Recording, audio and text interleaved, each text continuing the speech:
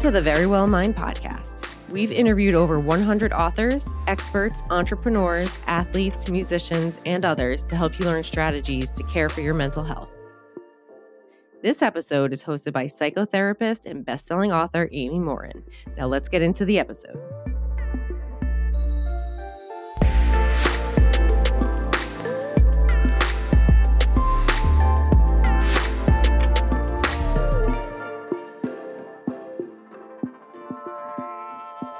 If you've ever heard the song, I Love Rock and Roll, you've heard today's guest. For more than a decade, Ricky Byrd was a member of Joan Jett and the Blackhearts. His life as a musician started out like a lot of other stories you've probably heard. As he rose to fame, his drinking and drug use also rose. He performed drunk and high on stages all around the world until he decided to get sober. And he credits AA with helping him in his path to healing and recovery. So whether you struggle with an addiction or you know someone who does, today's episode is for you. Some of the things Ricky talks about are what made him get help, why AA isn't for everyone, but why it worked for him, and how people can find their own path to recovery. Make sure to stick around until the end of the episode for the therapist take. It's the part of the show where I'll break down Ricky's mental strength building strategies and share how you can apply them to your own life. So here's Ricky Byrd on how to get help for an addiction. Ricky Byrd, welcome to the Very Well Mind podcast. Nice to meet you, Amy. You know, such a pleasure to talk to you. As I said before you should wait until this is finished before you say something like that. Well, before we pressed the record button, you and I chatted for a minute, and I said about 2 hours after we booked you on the podcast, I sit in the car and I hear I Love Rock and Roll on the radio and immediately think this is amazing. I get to talk to a Rock and Roll Hall of Famer. So thanks for being here. Thanks for asking me. So how did you get into music in the first place, and how did you end up working with Joan Jett and the Blackhearts? Oh, God. I have to give you the short version. I mean, I've been playing guitar since I'm 9. Grew up in the Bronx. And I quite literally saw the Beatles and the Stones on the Ed Sullivan Show, which was a variety show that we used to be on back in the 60s, also 70s, that your whole family would sit around and watch every Sunday, right? So the Beatles and Stones were on, I think it was 65. Yeah, I was 9. And I kind of related. I mean, I always, sort of pulling this together with recovery and addiction. Even as a kid, I was very shy. I mean, I'm not anymore, but very shy, and I always felt a little left of center, And I saw something I always loved music. There was always music in the house being played. And we lived with my grandparents for a while, so it was like 30s and 40s music. But New York radio was amazing. AM radio before FM was invented. So there was all this cool rock and roll, but also they played Sinatra. It was all on one station. So I got I'm quite wide in the kind of stuff I like. But the Sullivan Show, so the Beatles and the Stones came on. Love the Beatles, of course. But when the Stones came on, I just saw like Keith Richards and Jagger, and I was like, oh, I like that. Even at 9, I was like, well, that looks kind of reckless. And they kind of looked like I felt, if you could understand that, They looked left to center, And that day, right after that, I asked my mom for a guitar. And I can't remember the timeline, but at some point, her boss that she worked for, she was in the handbag business, see. And he gave her a guitar for my birthday, a little acoustic, brought it home. It's my first guitar. That guitar is in the Rock Hall now. So that's pretty cool. I donated it. That's very cool. So that's when I started. Long story how I got to Joan. But my wife, Carol, was working. She's a publicist. She's working at a big management company here in New York. And they manage like Aerosmith and Def Leppard and, different bands.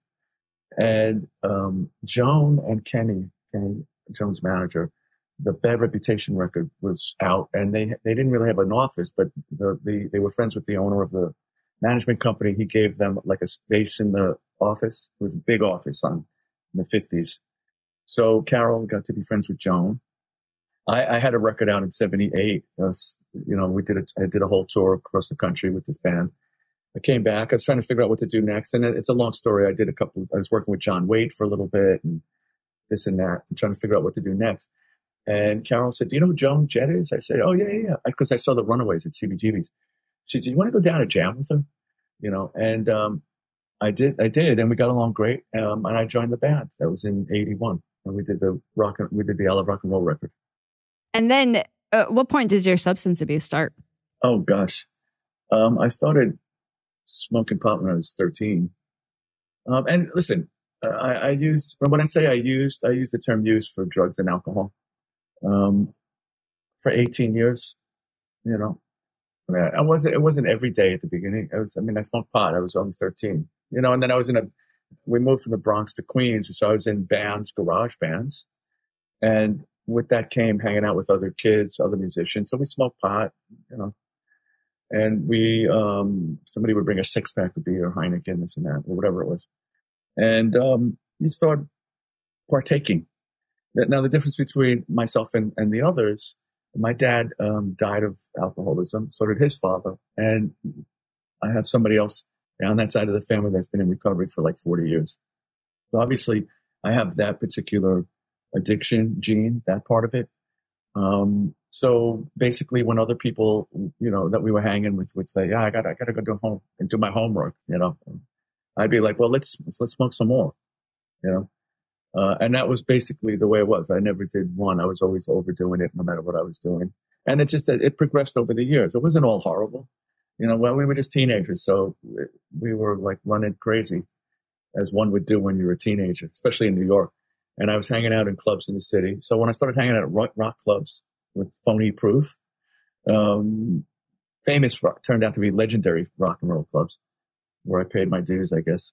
I would hang out with older people, so they introduced me to pills, and so that's the progression. And throughout it all, I wasn't one to know when to stop. And I think when cocaine started, for my group and my age bracket, somewhere around 79, somewhere in there, I took to it like a duck to water. And I think from there to 87, that combining with everything else just was it wasn't that quick, but that was the circling the drain part. We did stuff before cocaine did it that you would wind up, in strange places and this and that. But cocaine for me was the thing that really threw me over the edge. And it took me down that path where, you would mix that with some booze and some pills, and you wouldn't know where the night was going to lead once you started. And once I started being somebody that has that gene, and I have also the allergy they talk about in 12-step groups, when I take the first one, all bets were off, and you wouldn't have any power to stop, no matter what anybody said, no matter how you were physically, no matter what you did to your family, whatever behavior, you just couldn't stop. And so that went on until I was turning 30. I was, my stuff is visible because there's videos on YouTube. I was 128 pounds, Was there heroin involved? We snorted a little bit. I snorted a little bit at the end, and it was mixed with cocaine. I later found out from a friend of mine who's been in recovery as long as I have now. And he was somebody we used to use with. But I never got into shooting needles or anything like that. But the way I explain it is there were people that did more than me. There were definitely people that did less than me. But I did enough where I thought that I was coming to the end of the rope, the end of the line. And when I was turning 30, I said I was going to stop. And from 30 to 31, almost 31, because my birthday's in October and I got clean September 25th, 1987. That was my first day. So from October of the previous year to September, I actually tried to stop. And that's where all hell broke loose, And I have a diary. I save all my diaries. For what reason, I have no clue, but I save all my diaries. I guess for one reason is it has all the dates that I played with Joan, which I can't remember at this point. But and everybody else I played with. Every day from that October was, okay, tonight we're just going to go out for a nice meal and have a club soda. And then next day it was always the same. Okay, we're going to start today. And this went on. And because I guess I was hating myself that I couldn't stop, you kind of you punish yourself by doing more, which is that's a therapy thing probably. But August of 87, I we went to a wedding and we're sitting next to, they put us at a table with your friends, right? And there was a friend of ours that we used with on occasion, a girl named Jill. And I leaned into Jill, as I would do at that point, and say, "You holding?" I probably whispered it. My 3 favorite words at the time, right? Are you holding? And she said, no, I'm going to these meetings and I'm doing this and I don't use it anymore. And immediately my brain was like, good for you, you know? And my head turned to look to see if there's anybody else that looked like a victim. But she planted a seed, which, you know, now, which is what I try to do in recovery, plant seeds. You can't get anybody clean, but you could plant seeds and you know, point them in the right direction and help them through it, the journey. But you can't make anybody straight, you know, drinking and drugging. But so that was August, September 25th, 2 a.m, you know, standing in front of the mirror, had that moment. Everybody has a different moment. You know, I just looked like Dracula. And I was all kinds of high and drunk. And I picked up the phone. I called Jill. And she took me to my first meeting the next day in New York City. And I've been going ever since. Wow. Believe it or not, that's the short version. Well, you know, a lot of people, I'm a therapist, a lot of people will come into my office and they'll say, well, I don't really have a problem because I only use on the weekends, or I know somebody who uses more than I do. We don't really define when substance abuse becomes a problem by how often you use or necessarily how much you use when you do, but sort of by the problems it causes in your life. That's our answer to when people ask us, when say that to us in recovery. It's like, it's not how often or how much you use. It's what happens when you use. If you use once a week and you get drunk and you know, drive your car into a family, that's probably a good sign you should stop. Right. That it causes problems at work. It causes problems in your relationships. Your health is declining. In your case, what kind of problems made you realize that, okay, I want to stop this? Well, the 128 pounds is probably a good sign. Yep. For somebody that was like 30.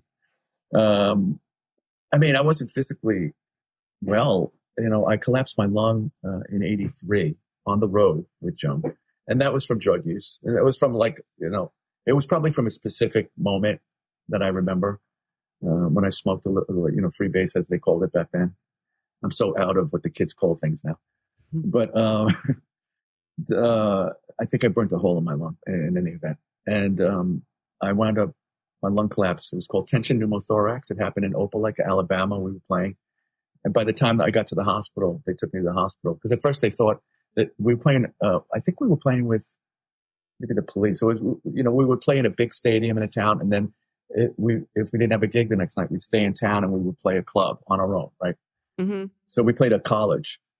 It happened on stage. It actually happened right before Crimson and Clover, believe it or not. And I felt this incredible weight on my chest, which is what collapsed lung makes you feel like. They took me to the nurse's office. She said, you probably pulled a muscle. She gave me muscle relaxers. Now, if I would have gone to the hotel and taken notes, that would have been it. Later on, they told me that tension pneumothorax, my heart moved to the other side. You know, it was moving to the other side. It was very serious, and I had like 10 minutes to go. Wow. And if I would have gone to the hotel, I remember our road manager took me back to my room after the gig. Somehow I managed to play the last song because I'm a trooper and the show must go on. Got me back. I laid down in my room and I shot back up. I couldn't breathe, right? And they took me to the hospital in Opelika, Alabama, and I was there for I think 3 weeks. I woke up, my wife was there. You know? But that should have been it. Yeah, that should have been it. But it was not. And I went on from 83 to 87. I mean, at first, I remember him telling me I couldn't smoke pot anymore. Remember, I had no clue what recovery was at all. Couldn't smoke pot anymore. I've been smoking since I was 13, right? He said, you had the beginnings of emphysema. Okay. And I sat across the table as I was being released to the head of the hospital. And I said to him, this is 1983. Well, what about cocaine? And he actually looked at me and he said, in moderation. Wow. Exactly. Wow. Because that's what they thought back then, right? Moderation. Mm-hmm. But that's not how cocaine works. Yeah. So I tried to, at the beginning, I got back to New York. I didn't smoke pot. I didn't do coke. But now that I'm 34 and, 3/4 into recovery, I know that having one Heineken for a person that has a brain that's alcohol, and drug ready, that triggers everything else. Well, so you have one Heineken. This is what happened. I would have one Heineken. So that lets you guard down a little bit. So then you would have two. After three, you're ordering Jack Daniels. After two of those, you're making phone calls to the drug dealers, right? That's how addiction works for me. I guess it's different for everybody, but so that was it. So it got worse as time went on, and physically, that was the main thing, because it was a very serious business.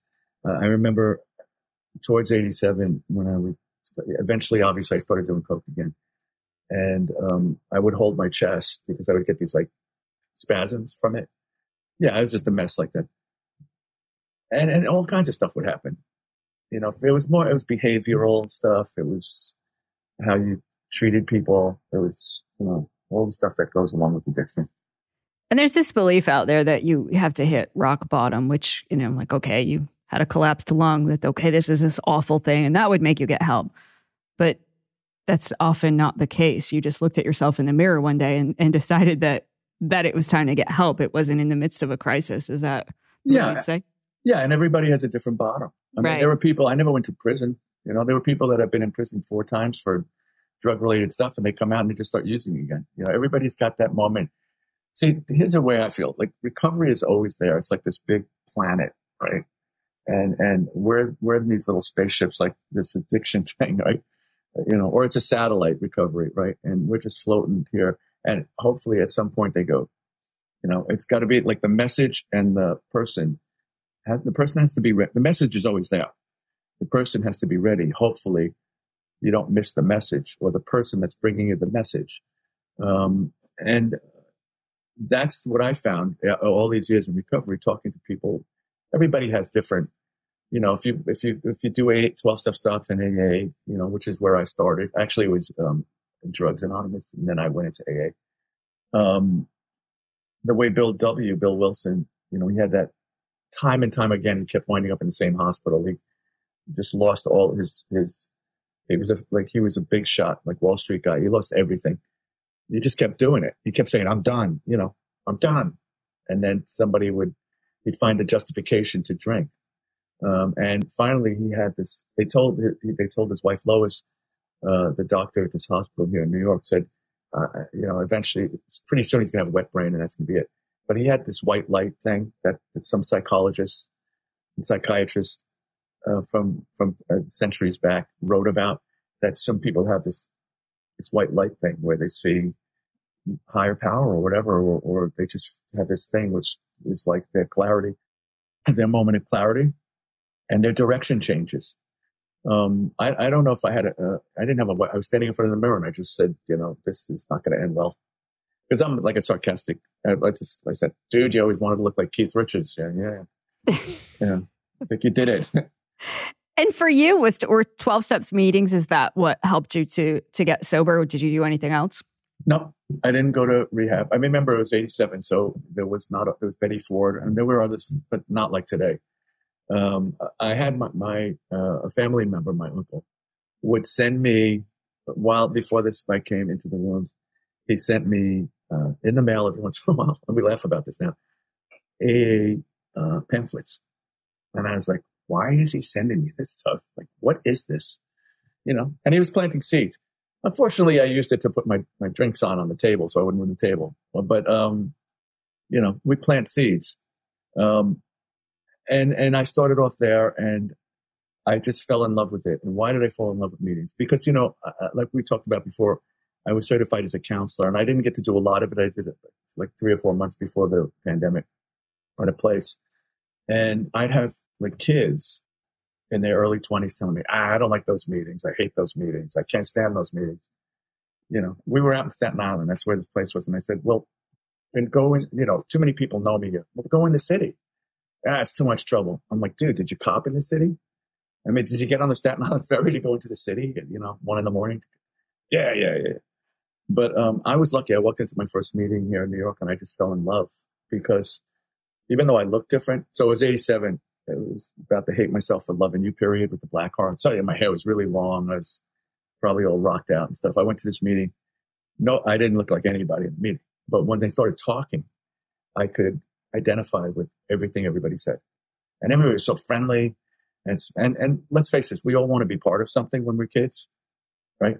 Yep. People go into cliques, they join gangs, they join bands. Everybody wants to be part of something. I just felt very welcome.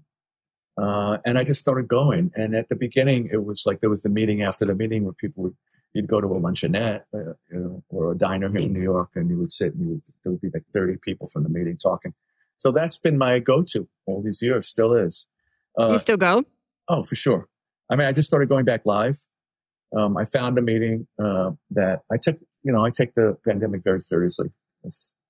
And I know quite a few people that did not make it, including Alan Merrill, who co-wrote I Love Rock and Roll. He died right at the beginning of this from COVID. But a couple of people from meetings. Every time I go to a meeting, they tell me that more people passed in the last 2 years. But sorry. So, I started going live, but it's a big church room. It's huge. Everything's split, seats are spread out and stuff like that. And during the pandemic, very early on, I am not anonymous, right? I'm anonymous. I mean, I'm talking to you here, but I'm anonymous with my means of, how I stay sober. Like I don't say I go to AA meetings. I say I go to community support group meetings. Mm-hmm. But on my social media pages, I talk about recovery, which means people come to me, and during the pandemic, the first 2 years, I got a lot of people talking to me about stuff about that they're struggling and this and that. And I tried to help, by chatting. If you want to chat, DM me, we'll chat. And, somebody came on and asked me to speak at a meeting out of Florida, a men's meeting. I said, yeah, cool. And I did. And I fell in love with this meeting, right? Out of Boca. And I was on there like the first year and a half, like every day at noon. It's a 7-day-a-week meeting. And I just had the best. I've got like 4 or 5 really close friends now from this meeting. I haven't been on in ages because I started going back live. Mm-hmm. And that was like, if you want to ask me, like, how did you do this through the pandemic? Well, I've got 34 years plus of recovery tricks in my trick bag that I learned all this time. And one of them is to keep doing the work, the recovery work. Say, you got to not isolate. Isolation is just the worst thing for addicts and alcoholics. If you're alone long enough, your brain will tell you that you're not that bad. And maybe I could just have one. So isolation, top of the list. Okay, so what do?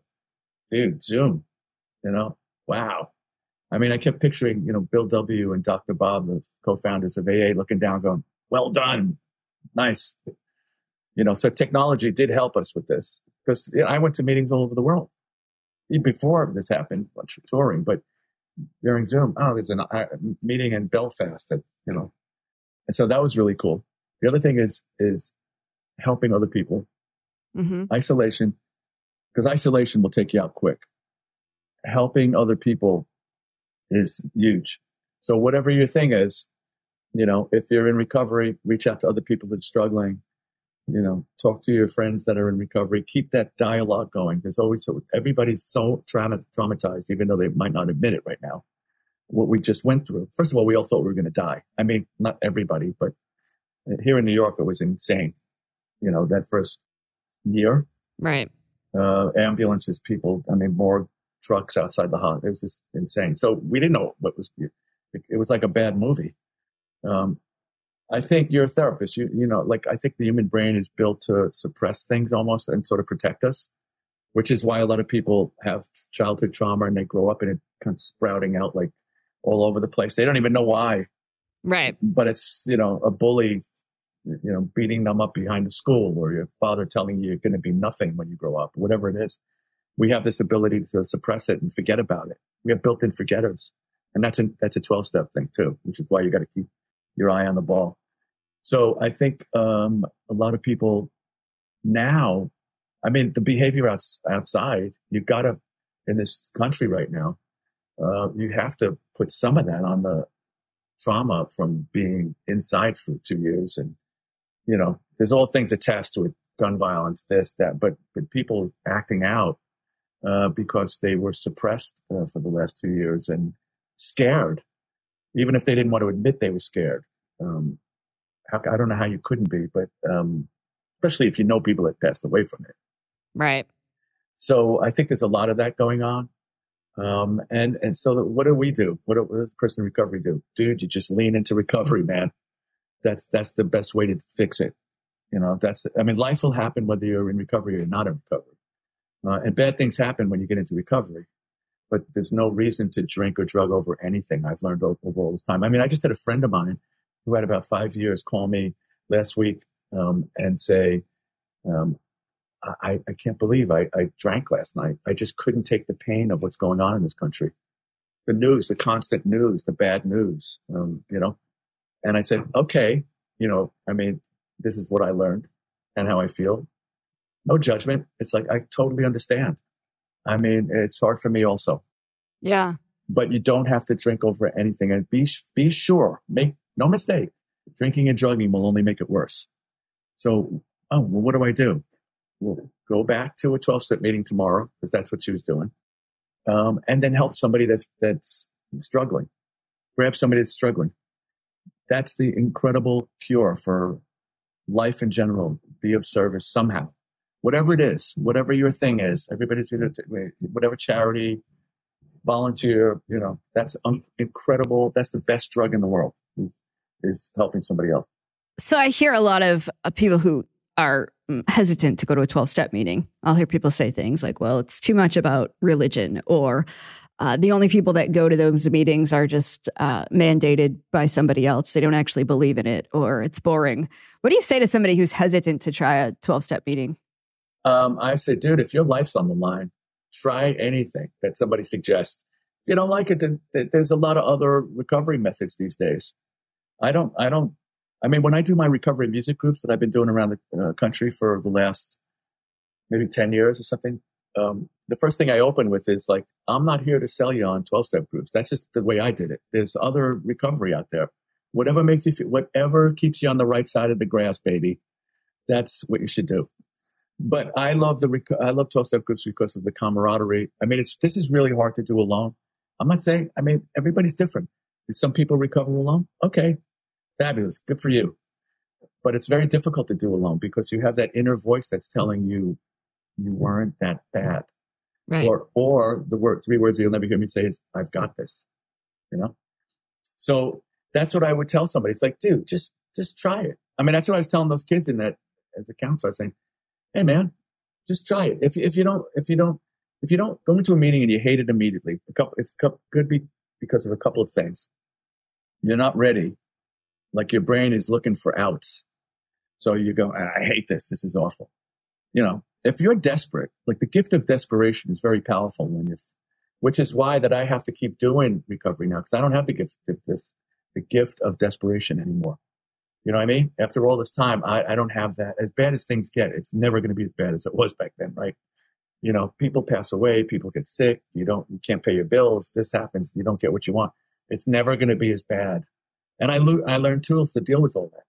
But when you're first struggling, and especially these days with fentanyl or all the stuff that's going on, that you've got desperation. That's why you reach out, So I just say, look, man, you've run out of dance tickets, man. It's like, go try a meeting. If you don't like it, if you don't like AA, try a CA meeting. Maybe that's more your style. If the people are too old, find a younger meeting. There's thousands and thousands of meetings. And in the end, if you think you've given it enough of a try, then try one of the other methods. Whatever keeps you alive, That's the joy of the world we live in now. I'm sure you've seen a huge shift in recovery since you first entered it, but there's medication, there's therapy. You can do online therapy. You can attend groups online. We have plenty of rehabs, outpatients, intensive outpatients. The list goes on and on. So there's usually something, if one thing doesn't work, try the next thing on the list. And the goal, I'm sure you would agree, is to not die. Yes. That's the goal, right? There's no other goal. That's the goal. Right. And if you do that, and if you find recovery, your life will change. Now, whether it's for the better, that's up to you how much of you put into it. But your life will change, probably for the better. It's definitely going to change for the better as far as, behavioral. If you want to get further along, that's up to you and what you're good at and what you want to follow. But and there's no promises about it in 12-step about like, about like cash and prizes. But the thing is, the only thing that I know is that thing of like, I got to watch my words here. I know that total abstinence works for me. Like, I can't understand how you could, and I can understand doing certain stuff at the beginning to get you to square two, but I can't, like, I couldn't say to you, like, yeah, I've been clean like 35 years, so almost 30, I could smoke pot now. I don't think I could, but maybe I could. I don't know the answer to the question because I never did. The big question is, do I want to take the chance? Right. Right. It's all about, life's about odds, right? So the odds are, if I don't drink or drug a day at a time, I'm not going to get high, or I'm not going to screw up the world, my world or the world. So saying that I don't want to shoot heroin anymore, but I still want to do cocaine. Okay. I don't know what to say. Fabulous.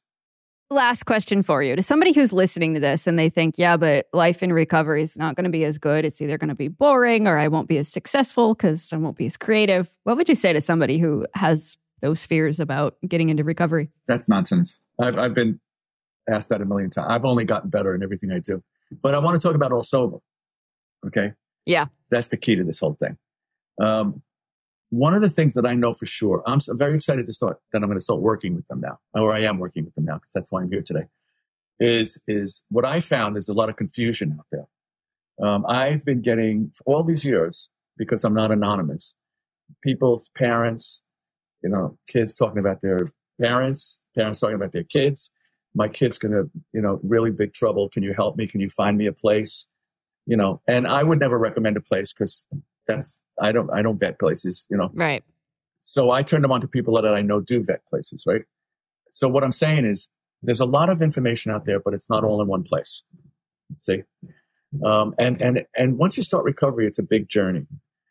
You start getting your life back. Then what do I do with my life? How do I stay in the community? Like, where's the recovery community? Where do I find meetings? Yeah, it's all there, but it's all separate. Like if I want to know of a meeting at noon, I just go on Google. But it's for somebody that's starting out, it's very confusing. Or for parents that have kids that like that, when they want to help themselves. All Sober, this platform, whether it's the free app, by the way, or allsober.com, is insanely great because it's going to put everything in one place that you could find. They have different. Can I read something? Sure. Because I don't want to say the wrong stuff. Okay. What is All Sober? That's your question. The platform features 7 key sections that cover the entire journey from addiction to recovery. Help and information, right? So where do I get help? What insurance does this place take? I'm telling you, these are questions that I always get asked from people. Me too. Yeah. Okay. What did I say? Help and information, group support. That would be some sort of 12-step or smart recovery or this or that, the other. Treatment and recovery. Okay. That tells you what it is right there. Community. It's like, where do I find other people like myself that are in recovery that I could hang with? Relaunch is like, okay, now what do I do? Like, where I haven't worked in 6 years. Like, I don't even know what I do anymore. My 24/7 job for the last 10 years has been drinking and drugging. Right. By the way, that's got lousy benefits. I mean, just mention that. Sober lifestyle and inspiration, which is hopefully where I fit in. So it's amazing that it's going to be all in one place. Now it's to get the message out to everybody that you could get All Sober going. If you've got an iPhone, go in the App Store, download the app, and go to check out allsober.com. And we're going to be doing, from what I've been told, we're going to be doing shows, on the inspiration side, recovery shows. I'll be going out on behalf of All Sober to do my recovery music groups at treatment facilities, hopefully out, New York, the tri-state area, but hopefully all over the place because I haven't seen the country in a while. And I'm just proud and excited. I can't wait to see what's coming up next with this. But I mean, why they told me about what this was, and I was like, yes, that's exactly what's missing. One-stop shopping, Now the thing is to get the message out to people, let the treatment facilities know, yeah, you gotta sign up for this. This is great. And on that side of it, and therapists and this and that. Maybe I could do recovery coaching through All Sober too. That'd be cool. Right. And then also on the side of people is getting the message out to people. It's like, dude, You need this. Just go on here. Put your state in, put your zip code in, and it'll tell you what places are there. They've all been properly vetted. Because I kept asking them before I started doing it. I said, this is vetted, right? These places, yes, vetted. They're vetted. How many times you can have? They're vetted. But I'm very sensitive to that because there's a lot of tomfoolery out there. Right. And it's killing people too. You go into the wrong place. So I'm very secure in the fact that they do that. And I think that as this progresses and the word gets out there and we start spreading the message, I think it's going to be a huge help to the recovery community, whether you're struggling or already in recovery. I'm sure it will be. We'll link to it in our show notes because so many people struggle. And I get those same questions of where do I get help? What should I do first? How can I help somebody else? So we'll make sure that we link to it. And thank you so much, Ricky Byrd, for sharing your story with us and the tools that have worked for you and the resources and the message that you keep spreading because you're practicing what you preach by putting yourself in service to others. It's important to lean into life and to do good things. And especially in a world that's a little sideways right now, keep your side of the street clean and try to help the other side, and you do that by doing some sort of service. It may not be, your thing may not be recovery. It might be another part of mental health struggle or different illnesses, like help, volunteer. It doesn't take much time. And I swear to you, as I'm sitting here, it makes you feel better. And when you feel better, you don't want to hurt yourself. How's that? That makes sense. So it's therapy. As a therapist. That's right. Yeah. Thank you, Ricky. All right. Thank you, Amy. Have a great day. Thanks, you too. Bye. Welcome to The Therapist Take. This is the part of the show where I'll break down Ricky's mental strength building strategies and share how you can apply them to your own life. Here are 3 of my favorite strategies that Ricky shared. Number 1, plant seeds. If you know someone who's struggling with an unhealthy habit, a long lecture about why they should change isn't going to change their behavior. So I like that Ricky talked about planting seeds. You never know how something you said might stick with someone and grow later. We often talk about this idea as therapists. Sometimes people come to therapy because they're exploring ideas and they're thinking about changing, but they aren't quite ready to take any action. But hearing information from other people, when they're receptive to hearing it, can plant some seeds. At a later date down the road, they might remember something they heard and they might decide to take action. But you just never know when that moment might be. Most people I know who changed their lives didn't have a rock bottom moment that made them change. At least not the rock bottom moment that you might expect. They might not change when they lose their jobs or have a serious health issue, but they might just wake up one day and decide they're ready to change. Of course, there are times when a major event, like a near-death experience, does motivate people to change their lives. But even with those experiences, it's often those little seeds that were planted over time that really inspire change. So if you see someone who engages in self-destructive behavior, don't take it upon yourself to try and change them. Know that you might be able to inspire them with your healthy habits and by occasionally expressing genuine concern. But if they don't change, just remind yourself that you're planting seeds and you can't control what happens to the seeds once they're planted. Number 2, don't isolate yourself. So often when we're struggling with something, we keep our struggles a secret, and the isolation makes things worse. Ricky says this is true with addiction, and that's why he's encouraging people who are struggling with substance abuse to connect with others. There's a popular TEDx talk called Everything You Think About Addiction is Wrong. The speaker's name is Johan Hari, and he shares how the opposite of addiction is connection. When we feel connected to other people, we're less likely to engage in unhealthy behavior. We all need a sense of community and to feel like we belong and that we matter. For Ricky, AA meetings prevent him from isolating himself. For other people, though, a spiritual group, a volunteer group, or just a group of supportive friends might be helpful.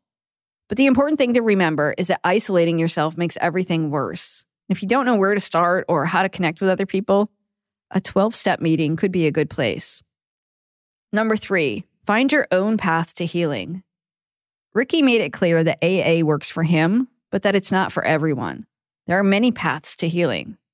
We've had several different people on this show who talk about recovery and how they finally got help. Jared Watson said he turned to self-help. Brian Abrams went to rehab. Some people find medication helps them manage an addiction. Other people say outpatient therapy works well. In today's world, there are tons of options from apps to online sober coaches There are plenty of opportunities to explore what might work for you.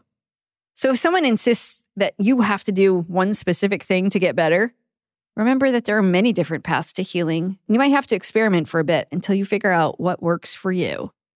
So if you're struggling with an addiction yourself or you love someone who is, visit allsober.com for more information. The website offers information and resources about how to get help.